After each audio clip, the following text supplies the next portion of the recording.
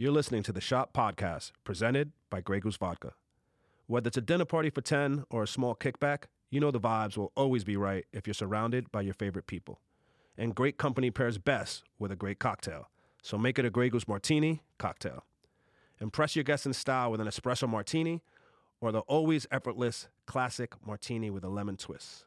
No matter what you decide, everyone can appreciate the smooth, delicate taste that only a Grey Goose vodka martini can provide.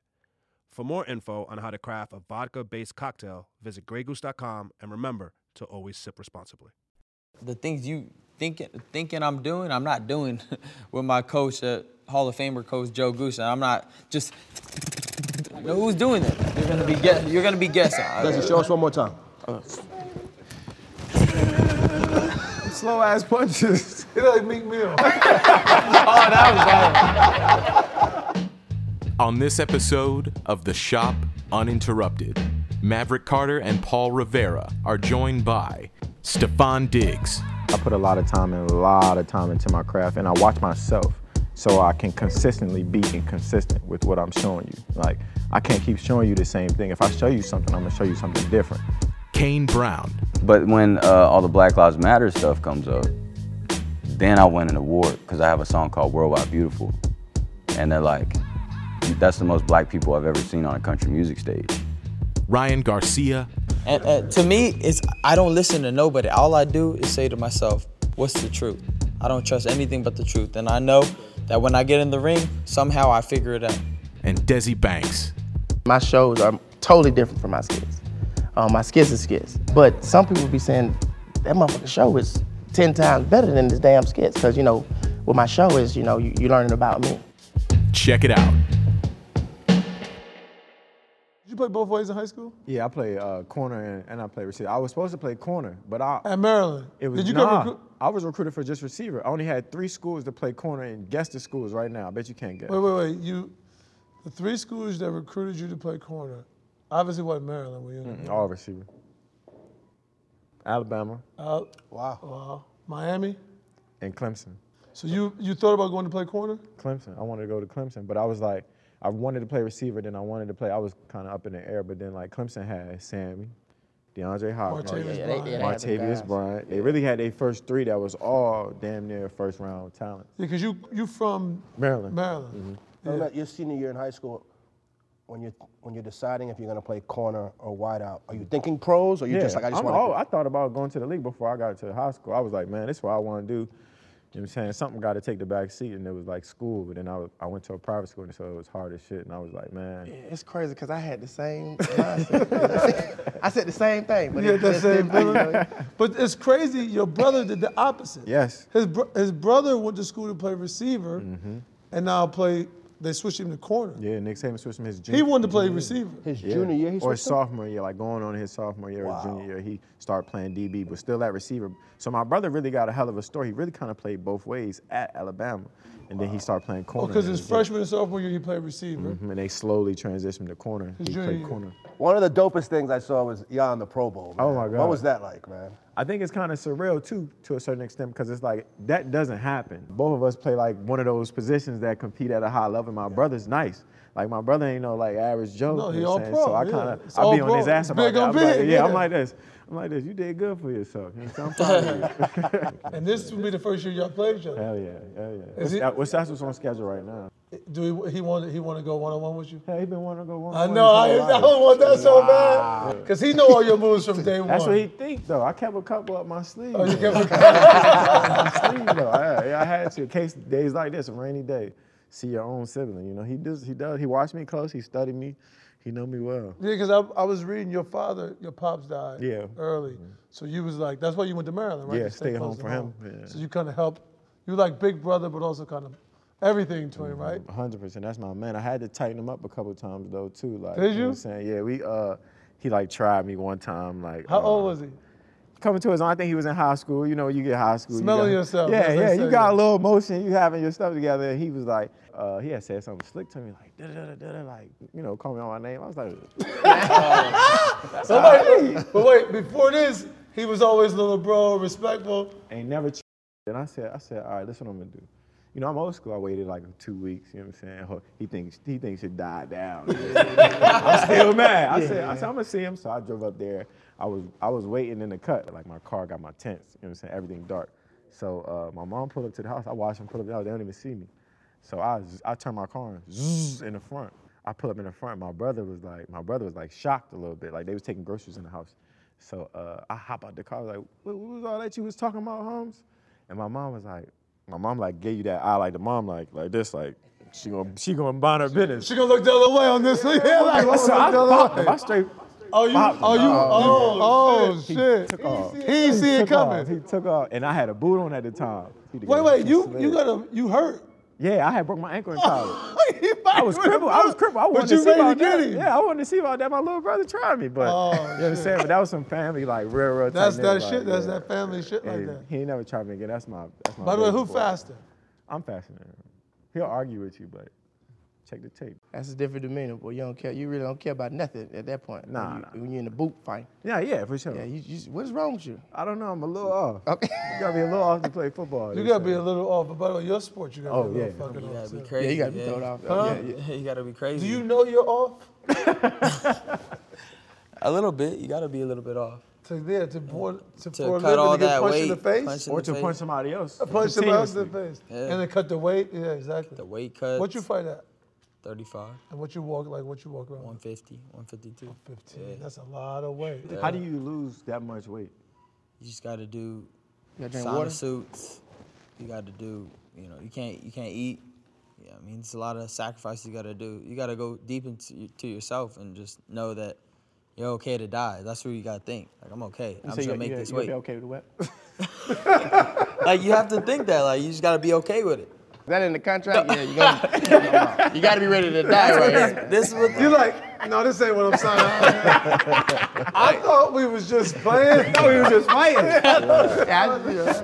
No, it's real life though. That's the scariest part, I feel like, for boxing, for me. What age were you when you realized it? Because as a kid, you just having fun doing it. Now you're a pro. I think I knew I was gonna box since I was like 9. I just felt like I was good at it, and I just never had a doubt in my mind that I was gonna become something, like in fighting, at least. And then it got real when I was 15, and then I just dropped out of school at like 9th grade, I think. And my family was behind me. Everybody thought I could do it. And then I turned pro at 17 because I couldn't go to the Olympics. They changed the age groups from 17 to 19. So I made the Olympic team. Then they changed the age groups, and I was like, And they took off the headgear, so I was like, I'm gonna fight for 4 more years without a headgear. I'm not gonna get paid. I was like, I'm gonna go pro. Fuck that, I'm gonna get paid. Yeah. If I'm gonna get hit, I'm gonna get paid. I love that. If you finna die, you might well go and get that money. Both of y'all in the sport where you have to be okay with getting hit. Yeah. You never like that shit, right? You don't want to get hard, no. But are there guys out there, Stefon, who are like, they actually like, I want, because some linebackers be like, hit me. No, listen, it's periods where like you go in phases of you wanting contact when the season first start or something like that. When you built up enough armor, you've been working out. Like damn, like I'm gonna lay some lumber on somebody. But me, I try to avoid it at all costs, just because like I play a position that I can't be getting hit all the time. Yeah, you're the hunter. But you see a guy like Adrian Peterson. We all know Adrian Peterson, one of the greats. Go to him. I played on his team, right? So he was one of those people that just like. He had to be a little off. He was bald-headed. You know, bald-headed people usually be like those kind of people. You see what I'm saying? Yeah, when they cut their hair, they don't care about. You see what I'm saying? If you're bald-headed, like they've accepted. Yeah, let's cut it off. Something's wrong, right? Let's get rid of it. he used to punish people. Like it's plenty of tape out there. You can just watch his highlights. Like it'll be him and a DB, and typically a running back save my body. I'm gonna step out of bounds. And everybody tackled him low, so they was diving at his legs, and he'll just like dive like low and put all his. He wants to contact. Some people like that. It's crazy. You like need it. Low key, it's like a drug. Like if you start to love contact, it's like you can't live without it. But I look at you and I say all of this respectfully. You're like 6'0" nothing, 100 nothing pounds. You're a beast. You're a fucking monster on the field. Like where's your edge? Like where's your? I think competitive spirit. Like more so. Like I put a lot of time into my craft, and I watch myself. Like a lot of times people get caught up in watching tape or watching somebody else. I like to watch myself. So I can consistently be inconsistent with what I'm showing you. Like, I can't keep showing you the same thing. If I show you something, I'm gonna show you something different. And I wanna win, like, I'm saying, I believe in myself. Like, y'all can attest, if you believe in yourself, it sound cliche, but I believe I'm that nigga. So like, you know what I'm saying? I ain't never didn't think anything else. So when I go in there, I go in with the mindset, I'm trying to dominate. You know? Is that what came through? Because people obviously got pictures of you on the sideline at the play. Yeah, hell yeah. Is that was what you were showing, right? Just like it. But I always say, like, playing football, you fucking running out there getting hit. Of course it's going to get a little testy sometimes. They get wild out there. You know how aggressive boxing is. You know it get real. Now, like, football is like somewhat of a similar thing. Like, you know what I'm saying? Like, for people who feel away about it, I got to put it in perspective for you, like, our DeMar Hamlin situation. Like, when we kind of like damn near lost somebody on the field, that's how physical it is. That's how serious it is. So when people refer to it as a game, I like to say, like, I'm not out there playing. It's okay to show emotion like that. You know what I'm saying? It's okay to be passionate. If I'd rather be passionate than somebody that's okay with losing, I ain't never going like that. Never, right? Never. Yeah. And you seem like the one that rally everybody up too, for sure. That's my thing. Because when watching the DeMar thing, obviously none of us knew what was going on. And then it was like, are they gonna play again? I saw you trying to get everybody back together. What was that? Because that was a hell of a roller coaster. I think it's like whatever relationship you have with death. Like, I lost my father when I was real, real young. I've had experience with death with many of my family, my friends, and like I try to detach myself mentally to a certain extent, but in that situation, like it was kind of in and out. It was so inconsistent. Like he came to, he went. You know what I'm saying? You saw, nobody else saw, but we saw the, what's this called? The heart monitor. Yes, flatline. Heart monitor. You saw it flatline? Swear to God. Wow. Saw a flatline twice. Wow. Oh my God. So at flatline, they shocked him, he came back, and everybody was like, it's like a movie.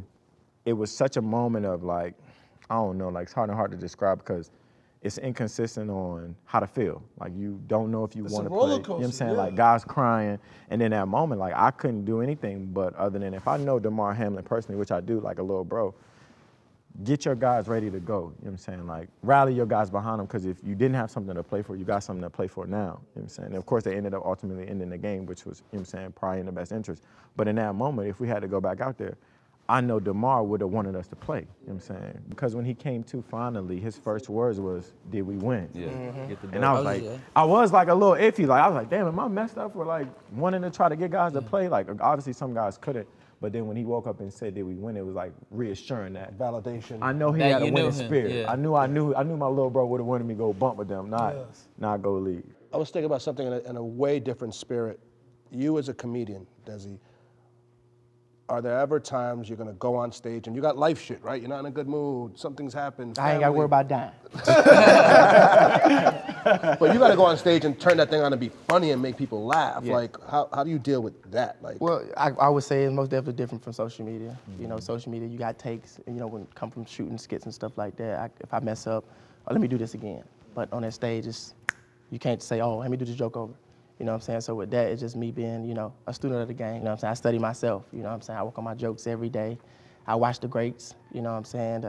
And it's always been a part of me. You know what I'm saying? Growing up, I used to watch the Eddie Murphys and the Martin Lawrence and, you know, working with the people like Mike Epps, you know, going on tour with them guys, you know, poured into me so much. You know what I'm saying? It helped me so much and let me know, you know, I'm doing exactly what I'm supposed to be doing right now. You know but I couldn't believe you did it because to stand-up, because stand-up is fucking hard.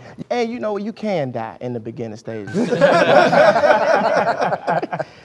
it's hard, to your point, and it doesn't necessarily translate, meaning people don't understand it's different genre of comedy. It's still comedy, but a different style. Most definitely. And I would say my shows are totally different from my skits. My skits is skits. But some people would be saying, that motherfucking show is 10 times better than this damn skits, because, you know, what my show is, you know, you learning about me. You know what I'm saying? You're hearing about how I grew up. You know what I'm saying? You're hearing about what I done went through. You know, you're hearing about my mom, my grandmother. You know, you're hearing about just real life. You talking about my personal life. But it's more mature, I would say. You know what I'm saying? Because your skits are characters and things, yes. You know what I'm saying? So is there something you're prouder of? I'm very skits, proud. Stand-up? Yeah, because to be honest, man, stand-up allowed me to, like, find my real self. You know what I'm saying? Tap into my real self, tap into that real gift. I want to relate to the people. I feel like if whatever I'm going through in life, I feel like people is going through it as well. You know what I'm saying? Or if they're not going through it right now, they done been through it. You know what I'm saying? So when I'm on that stage, man, I'm free. You know what I'm saying? I'm away from everything. I'm just in that moment. And you're not afraid to share anything about yourself? Nothing. I'm like, this is it. In music for you, when you're writing, is it like kind of like, I remember, was it Jada said, my heart is bleeding through the pen. Like, are you letting go of yourself? Like, I let go of myself all the time, especially in music, but it's hard for me just being in the country genre because you kind of got to limit what you say. why you say that? It's a different game. Like I have a lot of songs that I write that I can't release, but that I just write and I can say whatever. I record them. They're just on my phone as demos, but I'll never release them. And then, like I have a song that's the closest thing, or the furthest thing away that I can release. That I released on my first album. It's called Learning, and it's talk about like the racism I went through growing up, the child abuse, and all this. And that was like one of the first songs that I ever wrote when I got to Nashville. And that was like one of the main things that brought all my fans towards me. Not only me being different in country music and kind of opening doors for other people that are just white, but also just being vulnerable and, you know, letting people know I'm just real and I'm gonna tell you how I am. And that's how I am on stage as well. Like I don't try and, I'm super shy off stage, and then when I get on stage, I just, you know, yeah, I just open up. My show's never the same. I'll say some of the same stuff sometimes, but you never know what I'm gonna say. And then I start drinking and I just become a comedian. But, you know, So do I. Yeah, so. You drink before the show or just when you I have to, dude. If I don't, like, So by the time you get up there, you're a little so. Oh, I'm doing everything. Like, there's nothing. This is me by myself. But let me ask you, you started this and obviously you identify as a country singer. I think you're just a dope artist. So talk to me about, like, do you feel like you're pigeonholed? Is that by design, like the country music thing? I think you just make music, great music. Yeah, well, country music is the first genre that I ever learned about. Tim McGraw, I Like It, I Love It was the first song I knew. I grew up on a dairy farm from Georgia. And so, till I got to middle school, country music was all I ever knew. And then I started learning about Chris Brown and Usher when I got to middle school. And that, you know, that was fire You at the also time. didn't know, you just thought you was a Yeah, a I kid didn't know. called you a nigga, you thought you were just a white. Yeah, dude, it's real shit. I didn't know, read so I that. never met my dad. I didn't meet my dad till I was 16. He called you, And he called you a nigga? No. Yeah, come here, bro. No, but my brother was white, my little brother, my mom was white, my nana was white. Never met any of my black side of my family. And then in middle school, 7th grade, there was these two brothers that came, that picking on. My nickname was Bones. I was like 130, 5'7", and he told me, he was like, move out of my seat. And I was like, nah, I ain't moving. I ain't moving. So we ended up getting into a scuffle, and then he was like, move, nigga. And it didn't faze me because I didn't know what it meant. So then I went home and asked my mom about it, and she got pissed. And then it took my little brother to come and tell me that I was biracial. Really? And that's when I started asking about my dad. And then that's when that came up, and then I ended up meeting him when I was 16, when I was a freshman in high school. But it's like that stuff's what infuriated me. And so now I like going and just telling stories. I do a lot of stuff like the Boys and Girls Club. Yeah. So I bring kids that are unfortunate and can't, you know, afford tickets or whatever, and I give them like, you know, great seats and just tell them how I was raised and that they can do anything that they put their mind to. Like you were saying earlier, just as long as you believe in yourself. Country music isn't the most diverse. Yeah, well, coming in, it was tough because I feel like, if y'all don't know, I got started on Facebook just doing covers, but most of my comments were, I thought he was about to rap because I have tattoos everywhere, you know, I have my hat on, so that's why a lot of people clicked the video because they thought I was about to rap. And then They said, we got a nigga Eminem in here. And I think that's what made me go viral. Now I feel like it's a lot more diverse. We got Jimmy Allen that's in there, Mickey Guyton, a lot more artists that are coming in, Willie Jones, and it's so cool because I feel like I was part of that door that's opening. That's dope. But you know the funny thing is he got a jacket on with 1619. There was the 1619 project. There was articles in the podcast. Did you listen to it at all? I didn't. I think there was 6 or 7 in the series. She did one on economics. The one on economics was literally about how Wall Street is called Wall Street because the first thing that America traded were slaves, like bodies.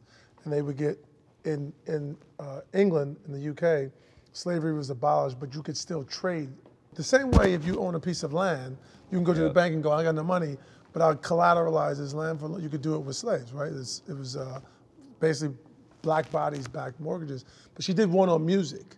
Country music, it's black genre. It's totally, it became American music, but the banjo, the instrument, is from Africa. And then it got appropriated, of course. And now it's funny, now you're sitting here explaining how we're going back into it, but like it's a podcast that'll blow your mind. Yeah, no, it's a super weird place to talk about, you know? Yeah, I'm sure. And it's like, I'm always the one that gets brought into it. It's like, they feel like they gotta, ask me about everything. I mean, the one time, I never won like a ACM or a CMA award. Like, I never really win any awards unless it's fan voted. Like AMAs, never give. I have, two of the biggest songs in country music, streaming wise, never got an award for them. Yeah. And so I'm getting emotional, bro. Yeah. But when all the Black Lives Matter stuff comes up, then I win an award because I have a song called Worldwide Beautiful. And they're like, that's the most black people I've ever seen on a country music stage, was during that time, during the Black Lives Matter. And then I win my award. Yes. And when I was accepting that award, it really pissed me off. Did you say that? I've told it in interviews. Yeah. I didn't say it on stage. Well, you just said it on the show. Yeah. And do other artists, do you have some artists who have shunned you a little bit too? I read that somewhere too, where like, when I first came in, I felt like people were kind of skeptical, but that was just because I kind of, I broke on social media. I was one of the first ones. Mm-hmm. Now everything's freaking TikTok. They tell you, if you blow up on TikTok, we'll see. Better be on TikTok. But other than that, the artists are pretty cool. Have you ever wanted to walk away? Did any of that shit get so heavy that you're like, man, fuck this shit, it ain't even worth it? Nah, cause I love sitting here with people that are competitive. I'm one of the most competitive people you'll meet. I mean, I know you'll beat my ass, but I'll challenge you right now.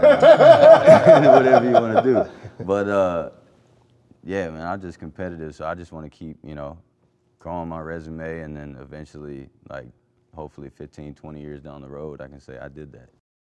One of the main goals for each episode of The Shop is to share and learn from the unique experiences of all our guests as we curate conversations with those who are shaping culture. What I've learned is that through the journey, all the hard work, the hustle, and the consistency, it's always important to celebrate your wins. So do it in style and raise a glass to toast the unforgettable moments that continue to make us who we are. Toast to your wins with a Grey Goose Martini cocktail. Check out greygoose.com for smooth-tasting recipes, and remember, sip responsibly. The Shop podcast is presented by Grey Goose Vodka. Speaking of competitive, the fight we all want to see. Oh, yes, I was going to ask you this earlier. King that Ryan. love hook go. Yeah, King Ryan and Tank Davis. Not right now. We chilling. I did whatever I had to do to make the fight happen. In my heart, I put everything on the line. Went down to the weight he wanted, accepted everything. 'Cause he's a little he wanted. smaller than you? He's smaller than me, but he fought at 140 before. It's just, with me, it's different. He can't fight me at 140. So he said, come down to 136. And, a lot of people, they got ego, and they'll say, nah, I ain't going to do what you say. I'm going to keep on making millions of dollars. Like I could have, fighting anybody. But I said to myself, nah, everybody wants to see this, and I'm not going to give nobody a chance to get away from it. And that's it. And I'm excited because this is going to give me the respect I need. Got a lot inside because I've been doing this since I was 7. But they look at me, they don't want to give me that credit. They don't want to see me as a real fighter. And this is my chance. I'm going to take everything. When you say a real fighter, so what do they see? Yeah, social media, because what I blew up from it. And I'm just an analyst. I'm just a visionary. When I was young, I said, this is going to work. And I'm going to do it because I just knew that I had the capabilities of blowing up on it, and then I made it happen. You think you'll beat Tank? I know I'm going to beat him. 100%. But I seen the same story since I was coming up in the amateurs. You ain't going to beat him. You can't fight. But your style is weird. You awkward. Same things. But then when I get in the ring, how do I pull it off? And to me, I don't listen to nobody. All I do is say to myself, what's the truth? I don't trust anything but the truth. And I know that when I get in the ring, somehow I figure it out. And why? Because I've been writing notes in my on the notepad since I was a little kid. Myself, my dad never told me anything. I would just go in my room and I would break down every position in the ring. And I've been like that since I was a little kid, just a super analyst in my brain. I was just always thinking. So that's what I feel like separates me. So they say, obviously, styles make fights. Right. You know his style. You've seen him fight forever. You obviously know your style. Why do you think your style will work against him? Because if you watched him, he fights sometimes B-level fighters, yet still gets hit and loses rounds. Whenever I fought a B-level fighter, I've knocked him out. I've only had one fight that was tough, and I fought a gold medalist. He never fought a gold medalist. It's all an illusion, and I'm here to settle it. It's two things that I think is on his side. We've seen him get hurt now. We know he can respond We to being saw hurt. him get Yes, hurt. we've seen his reaction to it. And that's what the old timers used to say. You don't know if you're a champion until you get hurt and see how you react. You had never been hurt up until then? No, I've never So been. what was I that never like? got dropped. Nothing my whole career. Tell us You been knocked down though? Yeah, the one time. Yeah. How was that? It was surreal. So, cause I was like, I would never expect that. I'm like, damn, I just got caught. The guy was, cause I had Like, to fight. show me real quick. Come on. Don't hit me. I haven't fought a guy like as tall as me in a long time. So this man was as tall, and when I came up on him, I'm like, oh shit, he's bigger than I thought. Like his shoulders are wide. I'm like, oh shit, okay, it's gonna be a fight. Yeah. So when I was in there, I was taking to him. I was like, I won the first round pretty easy, and at that time I was knocking everybody out. So I was like, I ain't got nothing to worry about. I'm about to just keep taking it to him. And then I'm fighting. I'm looking at him, and all of a sudden, I don't know. I just lose concentration for a split second. He throws a shot. I'm just like this, and I get hit. I swear, I just seen like white. The moment when I got up, I was already standing up. When I came to, I was standing up. I was like, oh shit. I looked at my dad. I said, don't worry. I just looked at him. Did you ever think you was gonna lose? In that moment, are you like, I'm in trouble? No, I say to myself, you're gonna have to finish the job because I'm right to you. I wasn't hurt. Like I felt like a little dizzy, but I said to myself, I've been worse drunk. Let's get it. There we go. And Ryan, I do want to touch on Canelo, right? You used to be part of his camp. Yeah. You guys had a relationship that seemed like big brother, little brother, right? Each other's corner. Yeah. You recently left that camp. What happened there? That was a complicated situation. He said some stuff about me in public that I didn't like, but I let things go. I forgive people really quick, so I was just like, whatever. Then I was getting ready for a fight, and a situation happened in the gym. Said I couldn't go at a certain time. I was like, man, I don't need this. I've been cool with everybody. I show everybody love, and at a certain point, you just got to go your separate ways. And what did he say about you in public that you didn't like? He said that I'm using mental health basically as an excuse, and that I'm wasting time and talent when I was really going through stuff. Like, what did you go through? Severe anxiety, panic attacks, depression. I was on the verge of killing myself at one point during that moment. So that's why, and I talked to him about it. That's why I didn't understand. I explained. You went to him about it. Of course, and he acted like he understood. So I was like, all right. So I just took it on the chin. It took me time, self-reflection. Therapy, a little bit of therapy, self-reflection, and just understanding that, sometimes you go through things. It's just like a broken arm. You just don't see it. You just got to let it heal, and then all of a sudden you come back. Because, a lot of people don't address it, and then they act out, and they make mistakes. Because you don't want to settle down and just self-reflect. I say it's like taking 2 steps back to go 5 steps forward. Because if I keep pushing it, what's going to happen to me? And at the point, I was at the top. I was hot at the moment. I just knocked out Luke Campbell. I was on top of the world. I was feeling good. I was getting paid. Everything was great. Social media was popping. Everything was going great. I was on top. It was something that I couldn't catch a hold of. I was like, what is this? And I would fight it, and I would just go on my runs. I would train. All of a sudden, I'll be, can't breathe.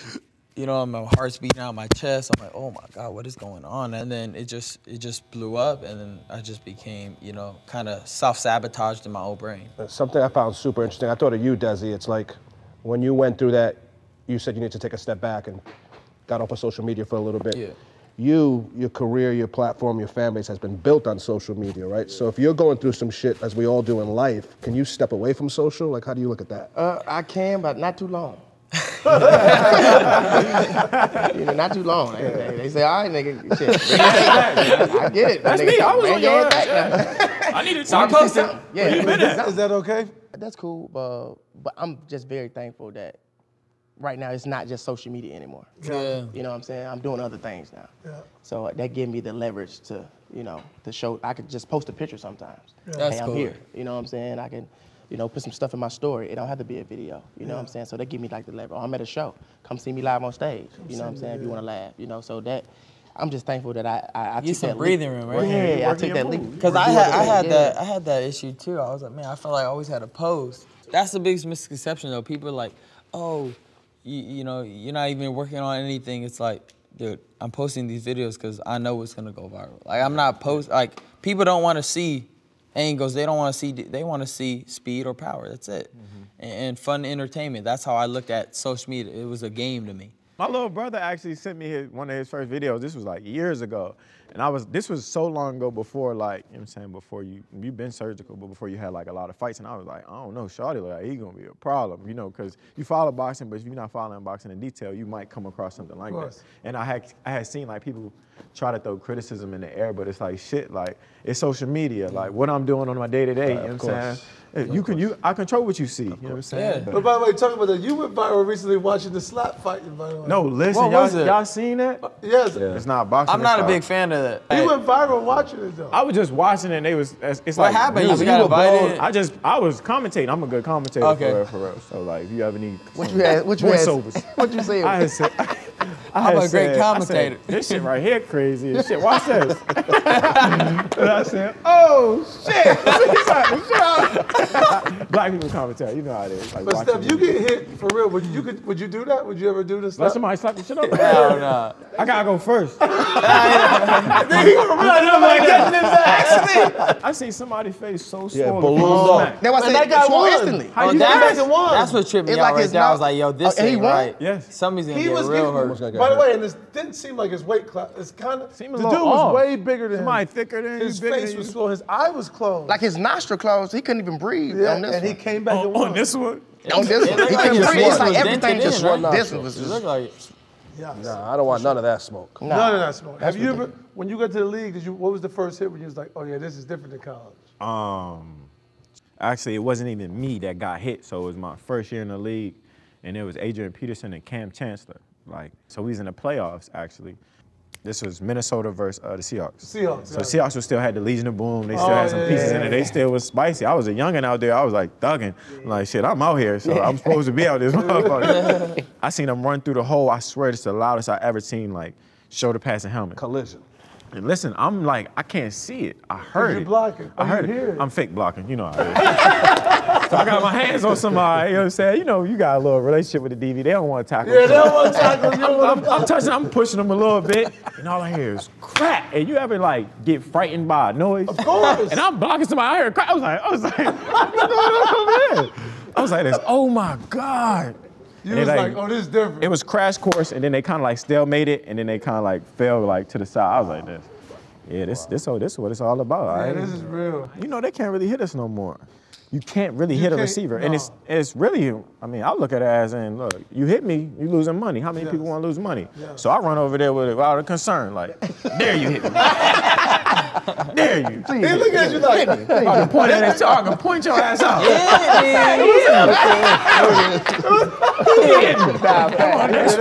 So y'all, it's funny because they won't offer the league, so you consciously know that as a receiver. You know it, and you can't get a defensive receiver cannot get hit.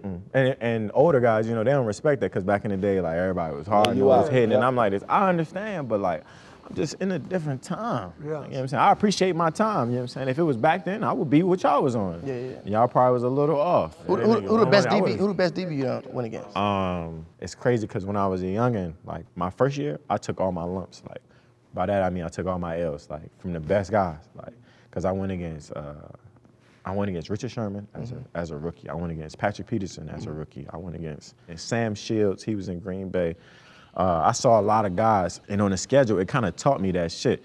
As a youngin', you'll take your lumps. You know what I'm saying? You'll learn from them, but you got to take your lumps. And those were Hall of Fame guys. Everybody I named damn near a Hall of Fame player or going to Kane at one point. So I feel like I learned so much about myself. Like if you're a real competitor, you can take a loss. You know what I'm saying? Like for example, like getting knocked down. Like you took that moment and kind of like created like shit, like man. It's motivation. Yeah, like I'm on to the next. I'm back in the ring bumping. Like to me, I took those lumps. I said, all right, I learned myself. I got back in the lab in the off season. I said, I promise you this next year I got something for your ass. I jumped off the fan hot. Like I was like, yeah, I'm gonna be ready when the whistle blows. You was ready to get out of Minnesota?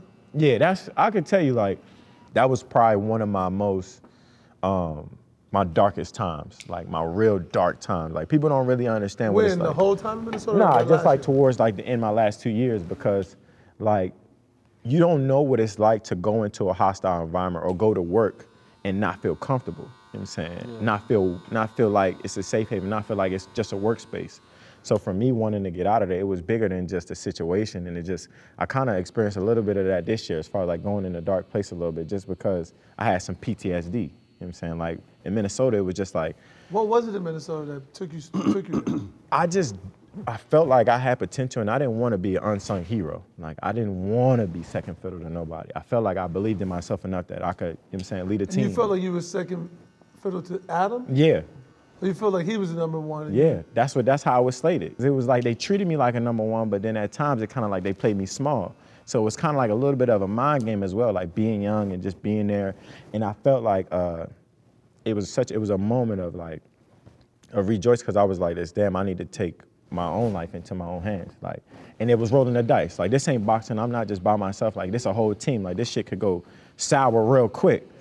So when I wanted to get out of there, I was like, you know, when I tweeted, I was like, I think it's time for a new beginning. That was me betting on myself. And it's odd, people don't even know this. What was you and Adam's relationship like? Great, that's my bro. Like, I ain't no hater, like, you know what I'm saying? I love bro to death, like, you know what I'm saying? Like, I love seeing him have success, but I just knew for me, I just wasn't going for it. Like, I'm like, listen, I love what y'all got going on, but it ain't necessarily the best situation for me, and there's nothing wrong with that, you know what I'm saying? You know, teams always look out for the best interests of themselves, and I never wanted to rub anybody the wrong way because my reputation was I worked hard, you know what I'm saying? I kept my nose clean, I did what I was supposed to do, so when the rumors came out that I was a diva or I was this like that, I was like, man, that's water off my back. I don't care. I know what I bring to the table, and I know what type of man I am.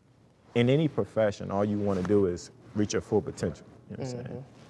And if you're not reaching your full potential not because of you, that's a problem. You have more. It's a battle within yourself. You have more questions than you have answers. You know what I'm saying? And for me, I can't navigate in that world. I gotta know because I know for a fact that when they whistle blow, I'm gonna be ready. You know what I'm saying? For me, it's always about the bigger picture. You know what I'm saying? What I want for myself, what I want for my family, I'm not compromising that. I can't compromise that because I'm gonna have to answer it to myself. When you look in the mirror like this, could you have changed it? Yeah, and y'all team is so fucking good. What you think y'all missing in Buffalo to get y'all over that? It doesn't make sense. Like, I will wreck my brain with this shit at this point because my first year I got there, we went to the AFC Championship. So if you really look at the grand scheme of things, like Minnesota sent me to Buffalo not to have the career that I've been having. No. You know what I'm saying? When people think of Buffalo, for example, you remember AB almost got traded to Buffalo? He was like, that's fake news. No, he really did get traded. He just was like, I ain't doing shit. So for me, I felt like they sent me there for like, you know what I'm saying, for shit not to go well, in my opinion. To die, basically. Yeah, it's in my opinion. But, your career you know what I'm saying, things ended up going, we went to the AFC Championship. Damn. The next year we lose by what, 13 seconds? You know what I'm saying? Little shit like this is like. This was your third year in Buffalo? This is my past third year. And then this year we lose. Who'd y'all lose in the first AFC Championship? KC. And what are you missing to get over the hump in your life? Are you missing anything? Is it execution? Like, I think it's more execution than anything. Shit is small little pieces on why shit is not going right. And I'm like this. You can wreck your brain. Like, we got the players. We got the plays. Why shit ain't coming together? And I'm like, that's when you draw so much question. And I never want to question, like, who I am. I never want to question how I am. I'm giving this shit everything I got. I'm dying on the hill of that, you know what I'm saying? So. And to you the best in the world? I see you, 100%. I never, if people like, you can debate it like. I think it's three that are, I love JJ and I think he's amazing. It's too early. And Chase. Yeah, they sure. You, Devontae. I'm about to say, you got to throw Tay in there. Tay's footwork is insane. Yeah, I love Tay, that's my man. You, Tay. I heard it. I seem to agree. Tyreek is not a natural catcher, but he's one of the best in the league. But he's not like a hand like you and Tay. Y'all catch. He's more of a body catcher. Yeah, but I know. Like I think somebody argue with like Tyreek Hill not being that. Listen, let me explain something to y'all. I just can't stress this enough. He's the fastest person in the league. He by far, right? I went to a practice and on the sideline, the coach was telling him like he needed to slow down because he was moving so fast. Yeah, they was monitoring his speed. He wanted them. He wanted them. Yeah, it was crazy. He one of the greatest athletes I've ever seen. That's what I'm saying. Like, you ever seen him hoop? Nah, I never. Lefty, go dunk. We were just hooping. We hit it on this page. We were just hooping in Vegas. Oh, y'all was hooping at the Pro Bowl? Yeah, we had like a little celebrity game. You can't hoop. I know you can. You can box. You can't hoop. God don't give you all the talent. God don't give you all the talent. You can have everything. Like I said, just see me. I'm good. You ain't rolling. I can't see. Just don't leave me open. I promise. I don't look like I don't look like a. He look like he can. Why? Because I got the curtain. I know he going can. on. I can hoop for shit. I know he can. He can't hoop. Stop real quick. he just came up. He just talked about this earlier. He said, believe. So when I'm on that court, I'm believing. Let's be realistic. Let's be realistic, though. Let's be realistic. Steph, you can hoop. I can really hoop. Like if I like, you hooped high school. Like yeah, but if I like really put this football shit down and then say like let's dedicate my life to it. Oh, you gonna hoop? Damn. Yeah, like I can really do that. Oh, you go to the NBA. 100%. I can average at least 10. I don't know about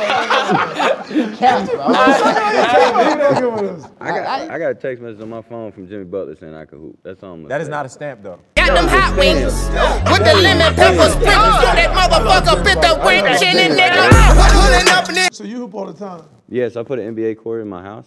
During COVID, I put like a big ass workshop. And so I got like a gym and a basketball court, golf simulator. Oh, and shit. all that stuff in my house. Studio at the house? They came over your house studio. during COVID. Yeah, I'm about to say that. Come You on. cut records right there too? Yeah. You write with a team or you write by yourself? They bunch of different writers come in and out, but I usually have like my favorites. You always write in the studio or you write in the car? How you do it? The studio. So by the way, y'all know how he got started? Closet. Somebody heard you singing. Weren't you working? I was working at Lowe's. I was singing in the paint department. Somebody heard him sing. How crazy. You lying? Yeah. You was about to Sherman Williams? Yeah, well, I was mixing. Yeah, I know how it goes. And what you was just singing? Yeah, it was one of my boys that was that went to high school with me. He's like, I gave him cold chills, so he was like, do the talent show. So I did the talent show, and I got a standing ovation. So I did another song, and then I went on like American Idol and X Factor and The Voice. Oh, what? You was on X Factor? Yeah, I made X Factor, and they tried to put me in a boy band. Yeah. And something told me don't do it. Like I followed my heart, and I just said no. And then a couple years later, I have my own record label, and I ended up signing that band that they tried to put me on. Really? Oh, but wait. Restless Wait. You can't skip it. This is a very important question. Did you actually like the boy band, or you just did it to make it like? This thing No, full circle? because they were both great. They're all great guys. And the lead singer at the time, his name was Colton. He's in the band now. He was like the center of attention of everybody that was trying out. Everybody that made it, he was the center of the circle. Like I hated him. Oh. I tell him today, like I was like, I hated you, dude. That's like going back to buy the restaurant you used to work at just to close it down. Yeah. I like that flex. So, Ken, if I heard you correctly, you have a record label. Mm-hmm. You're signing acts, always looking for great talent. Desi, one thing I feel you don't get enough credit for, you got bars. You got some bars. Hey, man. When you was in the studio? I be in the studio, bro. I got a whole song out with Boosie Badass right now. What was it called? It's out right now? Right now, it's been on iTunes for like a year. Play it Really? real quick. Oh, I see. Or just You wrote it just yourself? spit it. Just spit it. Oh, no, it's gonna come right now. It won't be too long at all. You got it? Right here. Let's do it. You got a minute? Put on your mic. Go crazy. Y'all they want me to do it, right? Pulling up in that motherfucker, turn your gas, young nigga. We ain't playing games. Fuck, down, nigga, Yo, this is the worst song I ever heard. Yo, hey, yo, throw that shit away. Is this really out? This ain't serious.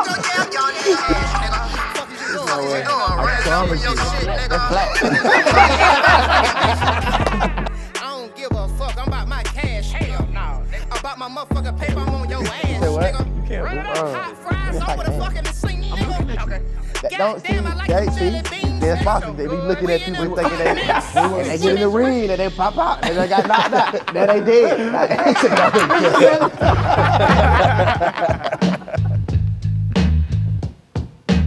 Thanks for listening to The Shop Uninterrupted.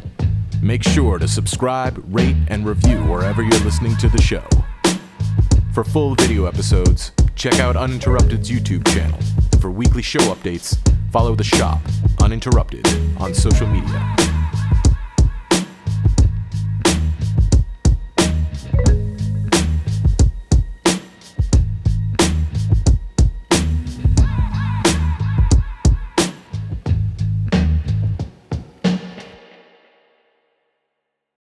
You're listening to the Shop Podcast, presented by Grey Goose Vodka.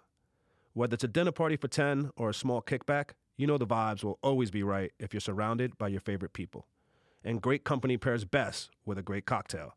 So make it a Grey Goose Martini cocktail. Impress your guests in style with an espresso martini or the always effortless classic martini with a lemon twist. No matter what you decide, everyone can appreciate the smooth, delicate taste that only a Grey Goose vodka martini can provide. For more info on how to craft a vodka-based cocktail, visit greygoose.com, and remember to always sip responsibly. Sip responsibly. www.responsibledrinking.org. 2024, Grey Goose. Its trade dress and the geese device are trademarks. Imported by Grey Goose Importing Company, Coral Gables, Florida. Vodka, 40% alcohol by volume. Distilled from French wheat.